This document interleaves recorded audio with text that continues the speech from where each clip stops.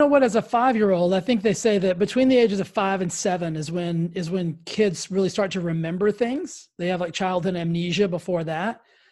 But for me, like at 5 years old, losing my dad, like I didn't know how to process it because I had no reference points. You know what I mean? Like at 5, you can't say, well, this feels like this because I've gone through it before. So I really didn't understand it.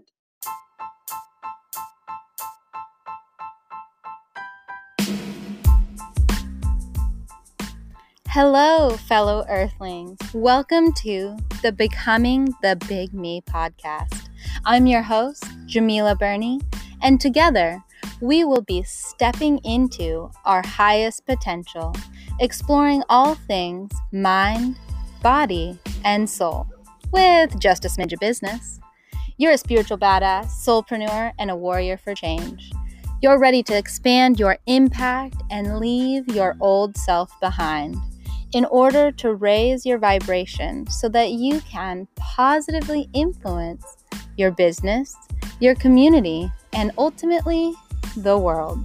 Without further ado, let's dive right into it.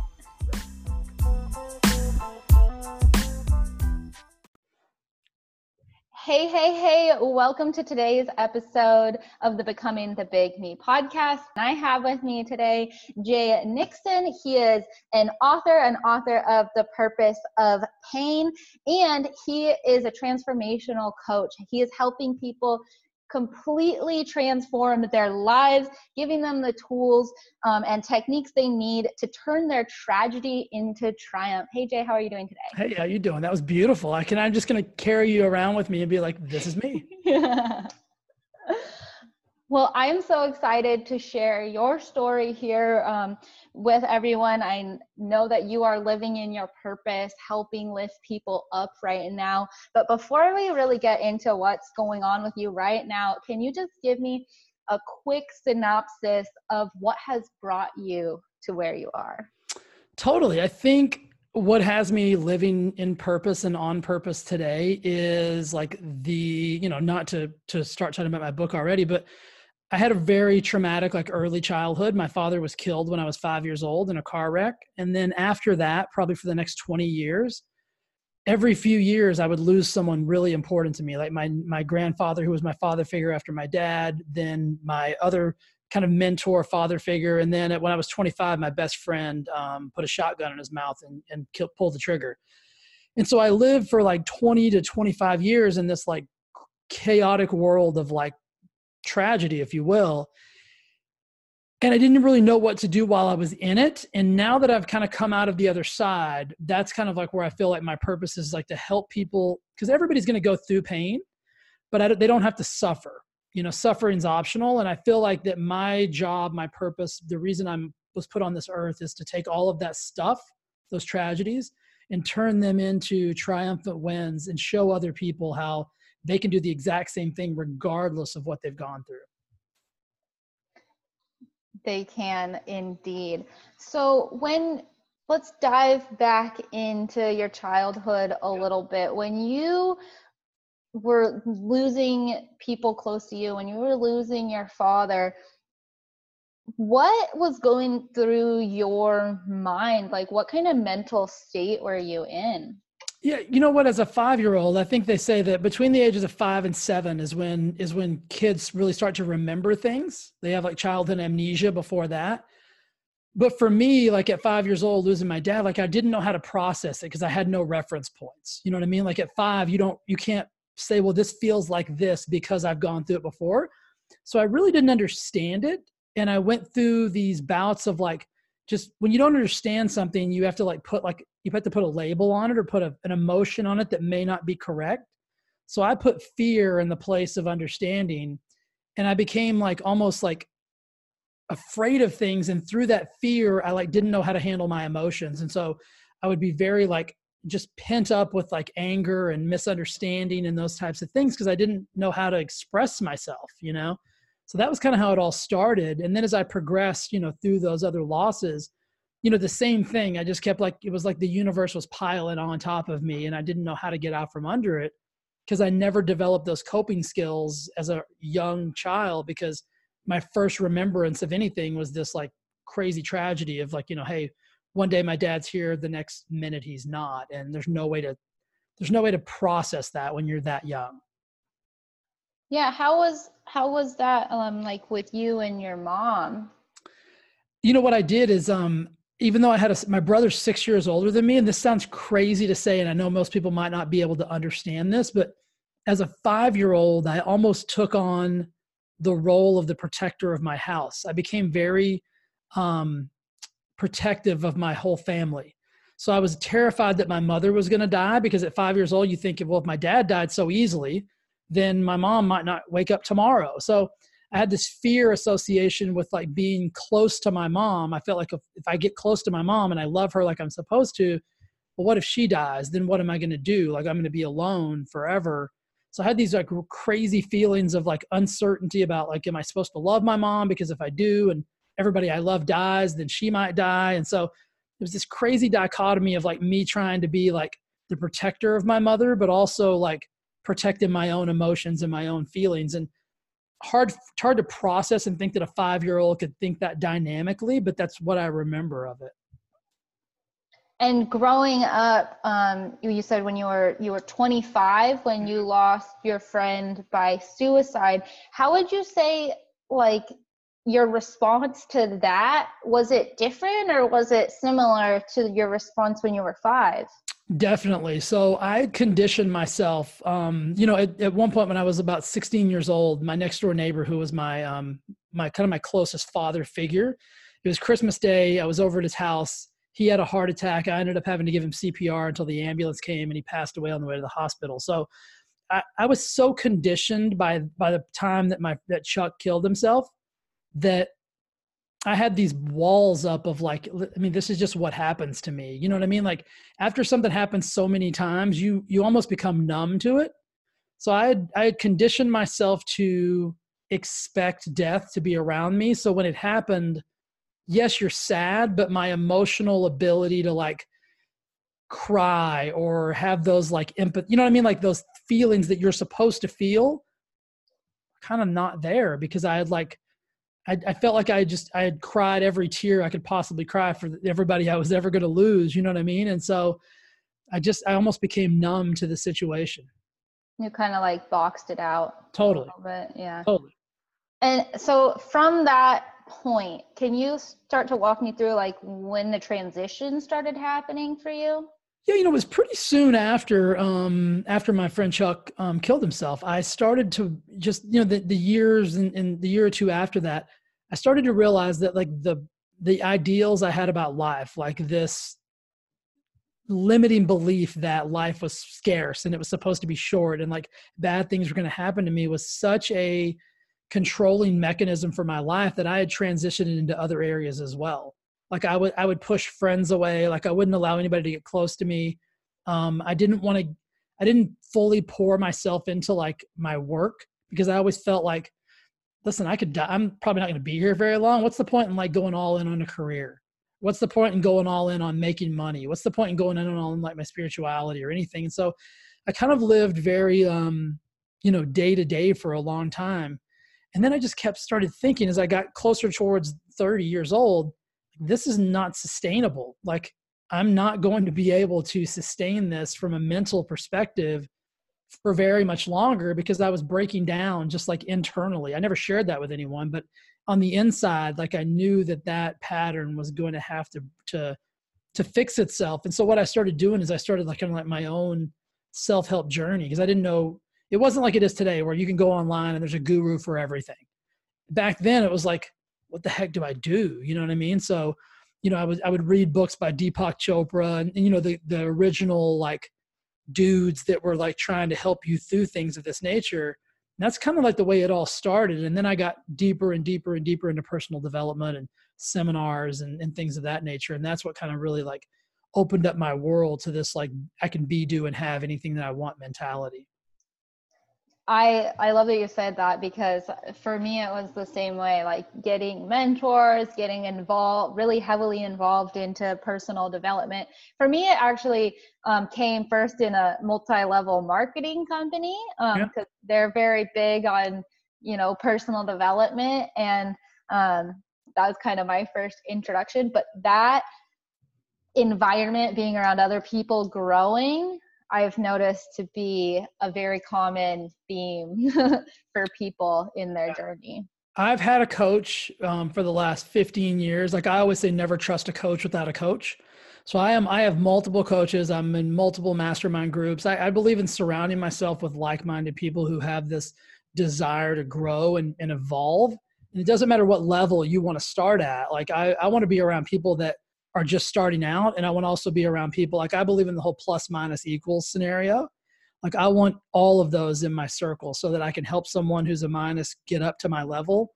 I want someone who's an equal so we can spar and really go at it mentally.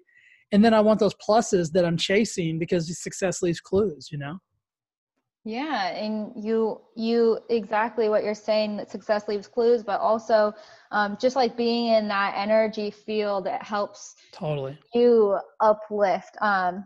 Now, and I know that you have dove in a little bit more into your spiritual side. What was your spiritual life growing up? Was it present at all? Did you go to church? Like what? Yeah, it's a good question. So I write about this in the book in depth because it was such a weird thing for me. I grew up in Texas. So I grew up in like the Baptist church capital of the world. So that, there's more churches than there are people in the town I grew up with.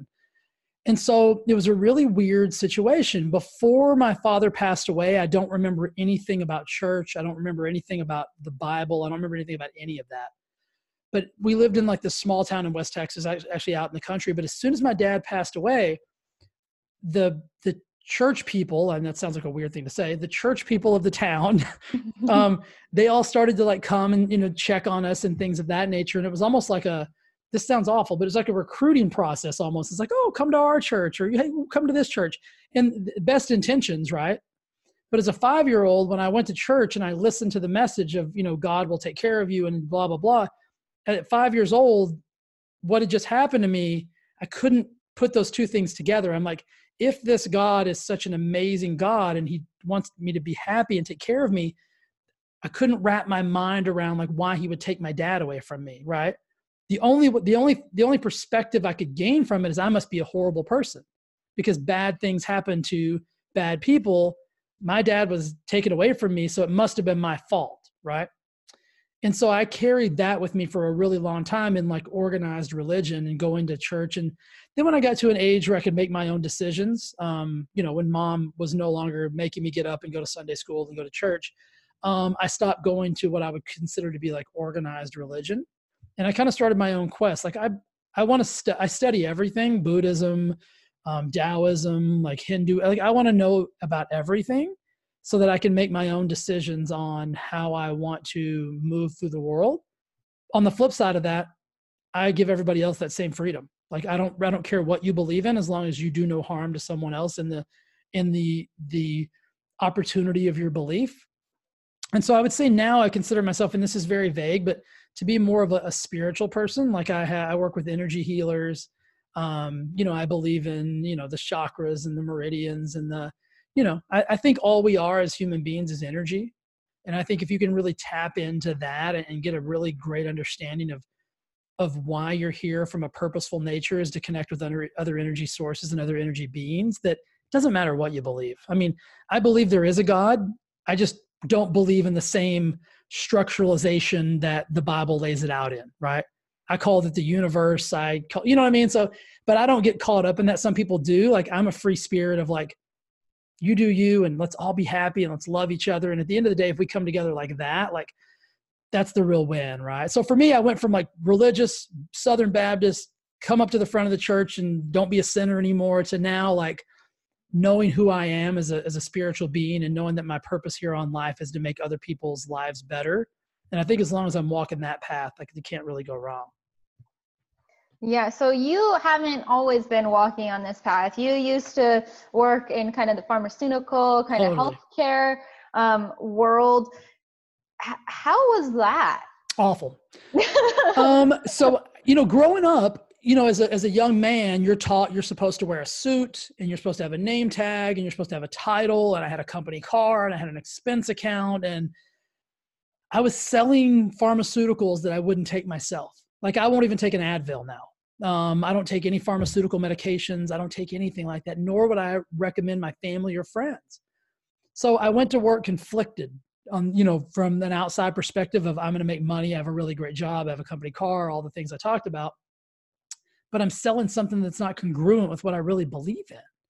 And I got to a point where I'm like, this just is not serving me. And I'm not serving my purpose here on the earth in doing what it is that I'm doing. And so it was that internal struggle and internal battle to know that, like, you can make money doing anything. You can probably make more. I mean, I make 10 times more money now as working for myself and with other people and doing what I do than I ever would have, having a major corporation's title behind my name. You know what I mean? And so the separation of that was one of the biggest transformational moments for me. It allowed me to start living as my true authentic self, because as long as I was like perpetrating that like false belief or that false Jay that I'm really not, I was never going to be able to be my true self to my relationships, my health and fitness, my spirituality, my anything. And when I took that mask off of like, I have to be this corporate dude, my life got so much more amazing. It's astronomically different. What was your aha moment that you had to leave?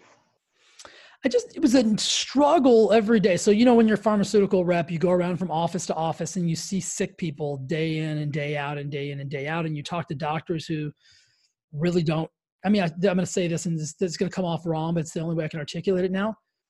They care about the patient, but they don't care about the patient like I would like them to care about the patient. If that makes any sense, right?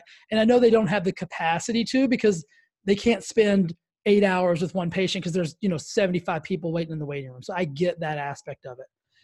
But it was just, I was working in and around things that were not congruent with how I felt on the inside. And eventually when that internal battle and internal struggle gets so deep, and the epiphanal moment for me was I met my significant other, Lori, now, who is very entrepreneurial, very spiritual, just like I am. We share all the same ideals. And she basically believed in me before I believed in myself that I could do what it is that I do. Health and fitness, nutrition, transformational coaching, all that. And, she actually allowed me to give myself permission, if you will, to really follow that path and, drop the corporate structure and do all that kind of jazz. So my hat's off to her. And I write about her in both of my books. I'm a firm believer that we get nowhere in life on our own. And I have no idea where I'd be if I hadn't met her.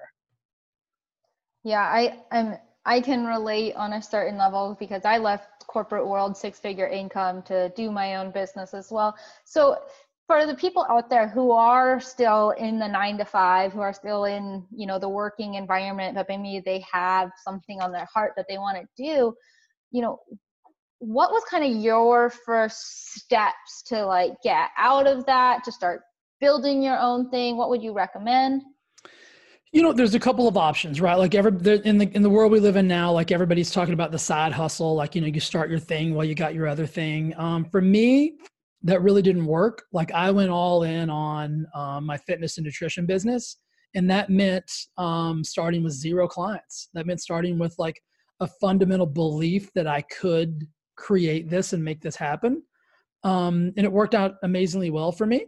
But I think if you're going to do that, you've got to go in with a undeniable, unfathomable, uncrackable belief that you are going to be successful. And you need a good support system, a good circle of success around you that's going to give you that pat on the butt when you need it, because you're going to need that as an entrepreneur, as somebody who's just now starting out. But I think the most important thing is this. If you find something that you're unbelievably, truly passionate about, like not just a little bit, not because it's fun, not because it's cute, not because it's popular on Instagram, but something that like when you get up in the morning, I'll give you an example. I get up at 3:15 to 3:30 every morning. When I was in the corporate world, I set my alarm for 30 minutes before I had to be out the door, 6:30, and I hated getting up. Now I get up before my alarm even goes off, and I'm so freaking happy that I can't stand it. And that's how you'll know when you start doing something that you are so freaking happy to do that you don't even call it work anymore. That's the thing for you. Like that's the thing that's going to get you to where you want to go in life. And that's the thing that you're going to be able to create a life of abundance with. Yeah. So the belief, let's talk a little bit more about that self-belief. As someone who grew up with a lot of guilt, and maybe even shame, how did you build that self-belief, that self-confidence? Because I know that's something that a lot of us struggle with. Yeah. For me, I'm all about my rituals and my standards and my habits. And so I create, I'm luckily for me, I'm a little bit OCD. So it works in my favor because I can create habits and standards and rituals for myself. And when I create them, I stick to them. So it's like I was talking about getting up at like 3:15 to 3:30 every morning. I get up, I go through a morning routine. Like I'm very structured in my craft and what it is that I do. And I think that's important when you're first starting out. When you get later down the road, if you want to be a little more loose with yourself, I think that's great. But just starting out, you need these controlled habits so you can know where you're at throughout the day, and so that you can like make sure that you're in the right frame of reference and the right frame of mind when you're doing all of those things. And so I think the self-belief comes with this too, keeping promises to yourself. So that's where most people go wrong, is they break promises that they make to themselves. And for some people, they've broken promises themselves for so long that now they don't even believe their own stuff. You know, they don't even believe when they say they're going to do something, like they know even when they say it that it's not going to happen. So they just don't do it. Yeah. Can you expand a little bit on your morning routine for me? Because totally. I'm with you that when you're in alignment, you get excited for the day, but also, you know, if you're waking up that early, I'm assuming there's some intention setting going on. Can you tell me what's happening? Absolutely. So, and I'm glad you said that. And I love that word, alignment. I think that's the key word, that if you're in alignment, everything flows so much better. So 3:15 to 3:30, I get up. The first thing I do every morning, and Lori can attest to this, is I say, holy shit, I'm alive. Because I think it's an amazing thing. Like I think we take that for granted. And then I say, thank you. So, and then I go in and I start my journaling process. So the first thing I do is I do like a gratitude card every day. So I have these cards that I write to myself. And the first word on the top of every card is thank you, because I'm just, you know, thanking the universe, thanking God for the abundance that I have in my life. And then I write as many things as I'm thankful for on that particular card. So I start every single day like that. I do an intention setting for the day. So I set my intention for the day. What is my day going to look like? What's my goal for today? Then I go into a little bit of a journaling process where I talk about the action steps related to that intention and how I'm going to make that intention come to fruition. And then I basically get myself ready, head to the gym. I start seeing clients at my studio most of them start showing up around 4:30 in the morning. So, and I just start that connection process of, you know, working with people and, you know, connecting with other humans, which I think is super vital. Yeah, I agree. What time do you go to bed? Just curious. Yeah. So that's the first question most people ask me when I tell them how early I get up. I usually go to sleep. My goal is to be asleep by 9:00. If some nights, if I'm asleep by 8:30, that's a huge win. Some nights it might be 8:00 if I've had like a really, you know, mentally taxing, you know, stressful week or something of that nature. So in between 8 and 9. And how do you like create space for yourself to sleep and to have like that good rest? Because I know in our day and age with cell phones and social media, sometimes we can get like caught up in stuff. Can you kind of? Yeah, so I do a technology disconnect. Probably my goal is to be disconnected by about 6 to 6:30. So after 6:30, I don't look at my phone. I don't answer my phone. My phone's on silent. Like I don't know if it rings. I don't know if you text me. I don't know if you email me. I don't know anything. So that's kind of my way of disconnecting from the world, like that 2 hours before, at least minimum of 2 hours before I'm going to fall asleep. And that really allows my brain to like get back to just like normal functioning without all of them likes and messages and blah, blah, blah, blah, blah, and all that stuff that we're also addicted to. So yeah, the technology disconnect is imperative for me. And I run my day in like 2 shifts. And so when you get up at 3:15, by 11:30, I mean, I've pretty much worked an 8-hour day, right? So then between 11:30 and like 1:00, usually that hour and a half is kind of J time. If I need to take a 15-minute nap, I'll take a 15-minute nap. If I need to meditate for half an hour, I'll meditate. Like that's my time to like reconnect with the world outside of social media, outside of work, outside of everything. And then from 1:30 to, like I said, about 6:30, that's like the second shift of my day. So being a coach, a lot of what we do as coaches is we're listening to other people's problems and kind of what's going on in their lives. How are you separating if you're not in the best mood that day, how are you creating a barrier between that and your coaching? This is going to sound crazy. I am 99% of the time. And so my favorite, I believe in like state control. I believe in like controlling your state is the most optimal thing you can do for your life. And so equanimity is my favorite word. So equanimity basically means neither too high nor too low. You're basically in flow state with, the universe. So that's really where I try to keep my state. Occasionally, I mean, nobody's perfect. You're going to be elevated or you're going to be down a little bit. But for the most part, I'm really great at controlling my state. But that's come with like 10 years of work at that. You know what I mean? So now in the stage of my career, I'm really able to disconnect from outside things, aggravating work stuff, technology breakdowns, things of that nature. I just know that at the end of the day, like those things are inconsequential. And the most important thing for me to do is to tap into that one-on-one energy connection, like I talked about earlier, with my client, because that's what they deserve. And that's really, that's my purpose, is to give them everything they deserve. And it's not really even about me anymore. Yeah. And with that state control, I feel like that's something that also comes with that inner work. Totally. Is we see mirrored in our lives how we feel about ourselves. Totally. I said yesterday to one of my clients, like we were going through this scenario, and it's an analogy that we've all heard, but we see the world as we are, not as it is. And so if I come into a state of anger, aggravation, or whatever, that's the energy that you and I are going to have to fight through to get to whatever it is that we really need to get to. So it's not fair for me to bring that baggage. I always say, like, I have a note that hangs in my office that says that I'm responsible for the energy that I bring into every situation or scenario.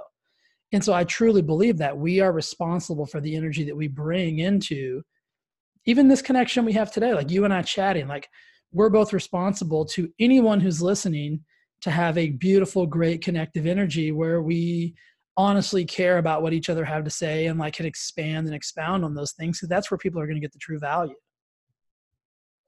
Now, where do you suggest someone kind of starts? Because I mean, me and you, we've been doing this work for a little while. So if you are in this state, there's a bug flying around, I'm sorry. If you are in this state of anxiety or fear, and you don't even know how to comprehend this state control that you're talking about, right? What's your suggestion? I think about this all the time, because I always ask myself, like, what would I do? What would Jay do today if all of this was available, back then, whenever I started my journey? And my first thought is like, I would probably have been as overwhelmed as I was underwhelmed at that stage. Right. So back then it was a struggle to find things. Now it would almost be like an excess of information, because everybody's got a system, or everybody's got a theory, or everybody's got a something. I think the most important thing for you to do is to, I'll kind of back into this question. So I believe in broadening your perspective, trying to see things from a much wider view than you normally would in these scenarios. That way you can actually take in information and figure out what works for you. And I would also say to someone, like, how do you learn the best? Like, some people are audible learners. Some people can read a book and implement strategies really, really easy. Some people can read a book and not even remember what they read 3 pages ago. So I think you first and foremost have to really tap into you and like what works for you. Do you work well in a group coaching program? Or are you more of a one-on-one person? These are all questions I would ask myself. And I would get that answer before I started. Like in my book, I talk about the personal development vortex. So what I think is happening today is there's such an influx of information that everybody is over consuming and underutilizing. Meaning we're consuming so many things from so many different people in so many different formats that at the end of the day, we don't even know what to do and we're not doing anything. So I would say minimize, and this sounds crazy to say from a coach's perspective, minimize your ingestion of information and then take that minimization and implement whatever it is that you ingest so that you know if that works for you. So if you listen to, let's just say you listen to Coach Ted, listen to what Coach Ted has to say, implement the strategies that Coach Ted gives you, and then audit yourself, audit the feedback that you want to give yourself. Did those strategies work for me? If yes, do more of that. If no, find another way to do it, right? Keep trying and sampling till you figure out like what works for you, because everybody has a different path and all paths can lead to the same destination. Yeah, I want to touch back on just like the overload of information, because it really can be overwhelming. And it's also hard to know, like, who am I supposed to listen to? Like, this person's saying this person's saying that. And it just causes more of a confusion and a state of turmoil. And I do see, I mean, as someone who is involved in masterminds and coaching, I do see this almost like addiction to information happening. Totally. Where people are so addicted to being involved in the masterminds, but they're not actually utilizing the information. Right. It's almost become kind of cool to be part of a group or to be in this guy's mastermind, or, oh, I went to this guy's live event, or this lady's blah, blah, blah. I'm really lucky in the fact that like I don't have human envy. So I don't look at like a coach's title and say, I mean, you and we have two mega dudes that we're part of a program in, right? And so it'd be really easy for some people to get caught up in like, oh my gosh, that's my coach. And like, that's not what it's about for me. It's about the information dissemination and like what I can utilize from that, because I wouldn't care if it was, I mean, Tony Robbins or whatever. If he didn't resonate with me, it wouldn't matter. Like, I get no value out of that. And so I think a lot of times what I'd like to say to people who are looking for a coach is like, don't put the value on the title or the name of the person disseminating the information. Put the value on your ability to utilize the information that you're ingesting. And I'll be honest with you, a lot of the coaches, me included, probably 90% of the people are saying virtually the same thing. They're just using different language. They're using different techniques. They're using different mediums. Some of them cuss. Some of them don't cuss. Some of them are religious. Some of them are spiritual. Some of them are purple. Some of them are brown. Some of them are blue. Figure out what you like to listen to. So here's one. I'll tell you something about me. I know I have to be entertained and educated at the same time. If you can't entertain me, you can't educate me. It's just how my brain works. I like to laugh while I learn. And so I know that it's imperative for me to have a coach or be with a coach or in a system where I can laugh a little bit while I'm learning. So just learn how you like to learn, and then that will help you find the right coach for you. Yeah, that awareness factor. Totally.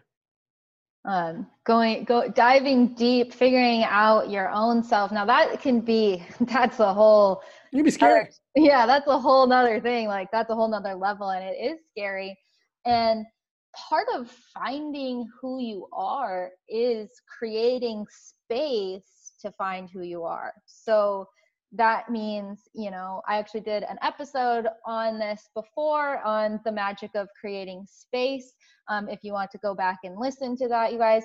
But in summary, it's basically you just need to give yourself that time away from the social media and the podcast and all of the information. I know it sounds weird that I'm saying this on a podcast, I love it. And as someone who creates as a content creator, like, you need to take a step back from that. And part of that, just to even backtrack more, is like that technology detox before bedtime. Like Jay was talking about, that's something that I do as well. That's very important in my life. And you guys, if you take that step back, like, that is the only way that you're going to actually find yourself. And then from that place, you can move forward and you can be like, okay, now I can find a mentor. Now I can find the places where I can learn from. I'll give you, I think that's amazingly intelligent and vital information. I would say, don't think about going back and listening to that episode. Go back and listen to that episode if you haven't already, because I think that's crucial. And I'm going to expand on that a little bit deeper. So for myself, I know that I have to get away. So I love to work. I love what I do. It's not even work. I hate to use that. But I also know that I get extreme clarity when I'm away from it. So Lori and I, we go on like these little sabbaticals, like we're going to Sedona this weekend for her birthday. We go to these little places that when I come back from somewhere, I'm so much more clear. So much more clarity. And I agree. I'm a content creator as well. And I wanted you guys to hear this. Like I love social media and I hate social media at the same time. And here's the reason I don't like it is because I think comparison is the thief of joy. And I think that's where a lot of people find themselves is in, I'll tell you what, I post at least one post on Instagram usually every day, and I cannot tell you how many likes I get. I don't care. That's not why I post it. I don't post it to get likes. I post it because here's my intention with that post. I want one person to read that and be like, thank you, Jay. Like that is going to help me today get to a different place of where I need to be. And that's all I care about. I don't care if I get 5,000 likes. Who cares if you get 5,000 likes if nobody does anything with your content? Who cares? What's the value of that? So create content, consume content based on value, not on anything else. I don't care who posted it. It could be a dude with one follower and it may be an epiphanal statement. That's just as important as if Tony Robbins posts something and they said the same thing. It's just as important. It doesn't matter who the title is behind the guy who posted it. We have to lose that concept. Yes. I get crazy. I'm sorry. I get a little bit hyped up. No, it's okay because I'm so with you. Like sometimes people are like, oh, I want to hire this coach because they have 1 million followers or whatever. And both of us, we do have coaches who are in that space who do have 1 million followers. But that's not the important part. Like it doesn't matter what their following is or how many people are engaging with content. Like it really just, it matters the message and how you can relate to it. And that's one thing that I want to share with you guys as well is no matter where you are at in your journey, like you can share and you might not even know that people are watching. You might not even 100%. Know that people are being impacted. I can't even tell you how many people have come to me within the past year who have been like, I've been following your journey for the past 6 years and I just want to tell you this. And I'm like, I never even knew who you were. Yep. It happens all the time, guys. She's dead spot on. Somebody is watching you right now and is waiting and wanting you to do something that's going to help them get to the next level of where they want to be. So based on that, we're talking about like this, lots of information out there. So tell me about like the fears about oversaturation. Oversaturation in what context? Like, what do you mean? Just in any business. I see a lot of these fears coming up from people, even like people asking me questions about like, I want to do this, but there's already like a million mindset coach. Like, tell me about that. 100%. I think first and foremost, you have to remove yourself from that comparison analogy. Like, I think we all have unique abilities and we all have these unique gifts. I'll give you guys a perfect scenario. So where my fitness studio is in Palm Desert, California, I can throw a rock and I'll be 45. I have no arm anymore. I'm probably going to toss it underhand. I can underhand a rock and hit 5 fitness studios. 5. Those are people that do the exact same thing that I do. And I don't say this as out of conceit or anything of that nature. I believe that I'm the best in town. I have an amazing clientele and I never, ever worry about someone going next door. I don't care. I never worry about that. All I worry about is taking care of the people that I am supposed to take care of. And that is who you will get drawn to you. People that aren't supposed to come to you, guess what? They're not coming to you. Doesn't matter where you're at. Doesn't matter how pretty your sign is. Doesn't matter how many free things you give them. Doesn't matter what your discounts are. They're not coming to you. And if they do, they'll leave quickly because they're in the wrong place. But the people who are supposed to be with you will be with you. I mean, literally the what I would consider like the competitor, if you will, and I don't consider them that, is literally less than 100 yards, 50 yards away from my front door. They have great clients. They run by my door sometimes and I'm like, hey guys, what's going on? Like I treat them like they're my own clients, right? They don't come to me and that's okay. Like they have a home. Everybody's got a home. So lose this oversaturation thing. So if you want to be an online coach, guess what? It's busy. There's people everywhere. Everybody's a coach today, but they're not you. They're not going to talk like you. They're not going to feel like you. They're not going to connect like you. They're not going to post like you. So just be you. Don't mimic somebody else's strategies and somebody else's tactics, somebody else's language. You don't have to be Gary Vee. It will come off so inauthentic. You don't have to be Andy Frisella. If you use the F word, every other word out of your mouth, and you're like a tiny little, guy who's never worked out a day in his life, it's probably going to come out inauthentic. You're going to come out like, why is he trying to be Andy? Like Andy's this giant beastly guy. You weigh 117 pounds. It's like, for me, it wouldn't work. Like it just wouldn't come off right. So just be you. Like if you're authentically you, you can't lose. That was gold. Oh, if you are authentically you cannot lose. Impossible. It's absolutely impossible. So like throw away that fear of judgment. Like we've all been through shit. We've all been through horrible things. Everyone, we need to stop allowing that to hold us back, because guess what? Your neighbor was through something too. Jay was through a lot of stuff. Everybody. I went through a lot of stuff. And guess what? The only way that we have been able to turn that around and turn our, the purpose of pain, turn our pain into purpose is by accepting that as part of who we are, and then allowing us to show up authentically. And just as he said, the right people are going to come to you. Like, I also own a marketing agency, so obviously like I'm into like funnels and all of that stuff, but like that honestly doesn't matter. You don't need any of those things. You can attract the right people into your life without having any of those things.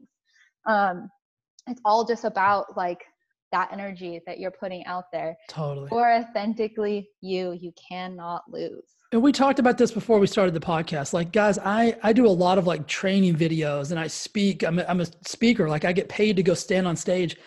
I say words sometimes that aren't even words. Like I make up words and I'll be like, why did I just say that? But that's just part of me being me. And guess what? Nobody's ever like, oh my gosh, Jay's so stupid.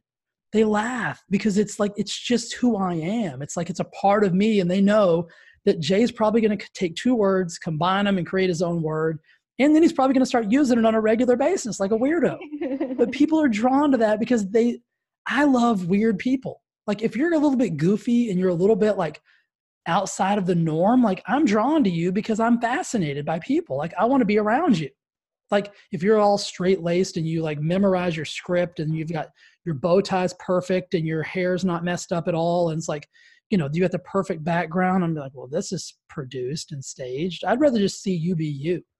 And I'll follow you all day long because I love to watch people be themselves.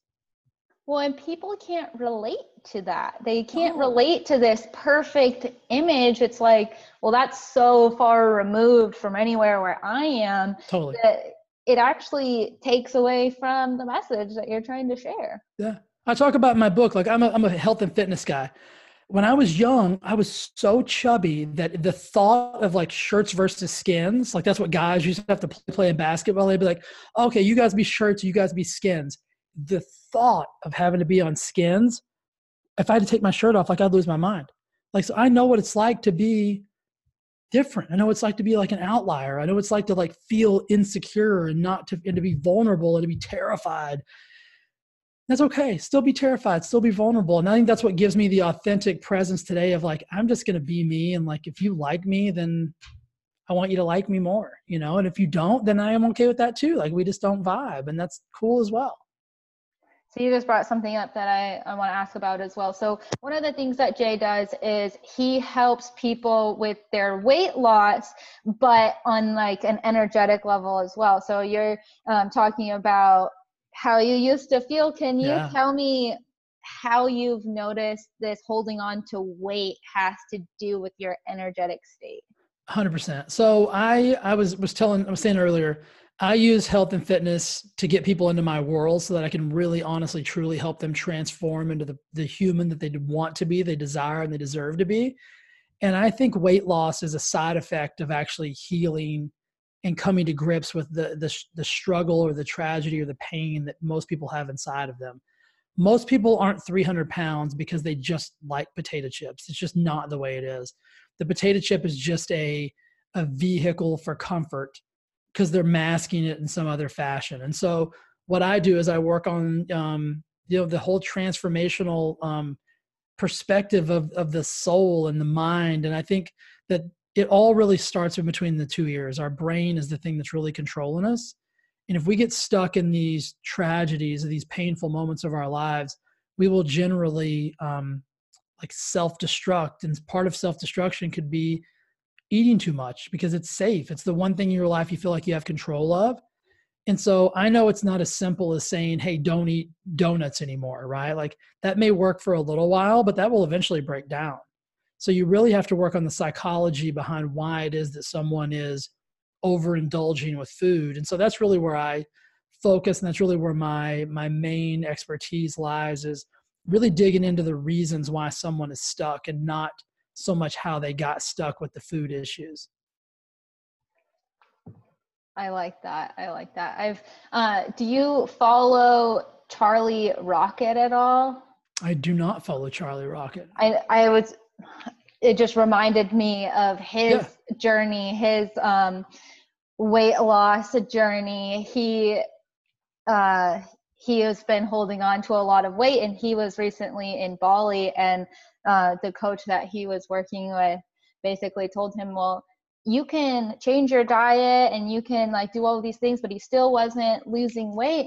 And she was basically like, you're holding on to the energetic being of being overweight. And that's what you need to heal first. That just reminded me of that. Totally. The emotional baggage that people have is much more destructive than the physical weight that they're carrying. And until you get a grasp on that emotional pain and that emotional baggage, you're never going to long-term heal the physical weight and the physical pain. That's just the mask. And once you start to get vulnerable and get truthful about why you're really in the position you're in, then that's the only chance you ever have of like healing from anything. Yeah, completely. So this podcast is starting to go on. We could continue to dive into so many more topics, but we're gonna reel it back in now. So Jay, if there was one final thing that you could leave with the audience, if they only get one thing out of this whole episode, lay it out for me now. I believe this wholeheartedly. I think that the universe or life always gives you two options and two options only. You either get to evolve or you're going to have to repeat. And so I think we follow these archetypal patterns of things that happen in our life. And until we learn the lessons that we're supposed to learn, we will continue to repeat those lessons. And so I would look for the evolvement, the message, or the learning opportunity in everything. Like I believe that, it's like Ed says, I think life happens for us and not to us. So everything you're going through, everything you've gone through, try to find the message within that event, within that person, within that place, within that time, that you can take something to learn from and utilize that to evolve past that tragedy, past that adversity, past that circumstance, so that you don't have to continue to repeat that same thing over and over again, because you will repeat it until you learn from it. Yes.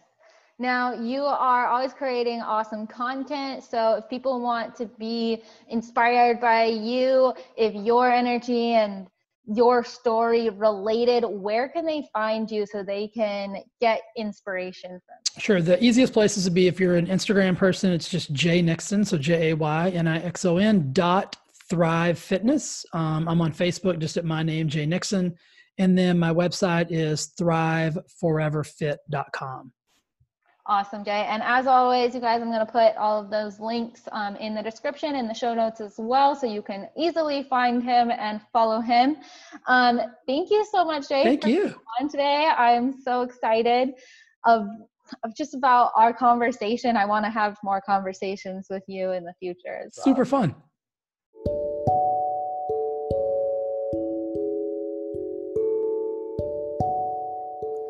Thank you for tuning into today's episode of the Becoming the Big Me podcast.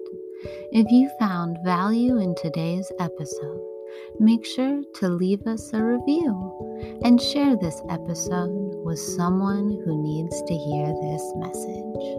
That's how our podcast grows. Are you curious about learning more about harnessing the power of your subconscious mind? Then join the free Rewire Challenge, where we dive deep into the subconscious mind, how it works, and give you some tangible action steps to begin rewiring it to serve you. Go to bit.ly/Rewire Challenge. That's bit.ly/Rewire Challenge. Until next time, I'm your host, Jamila Burney, signing out.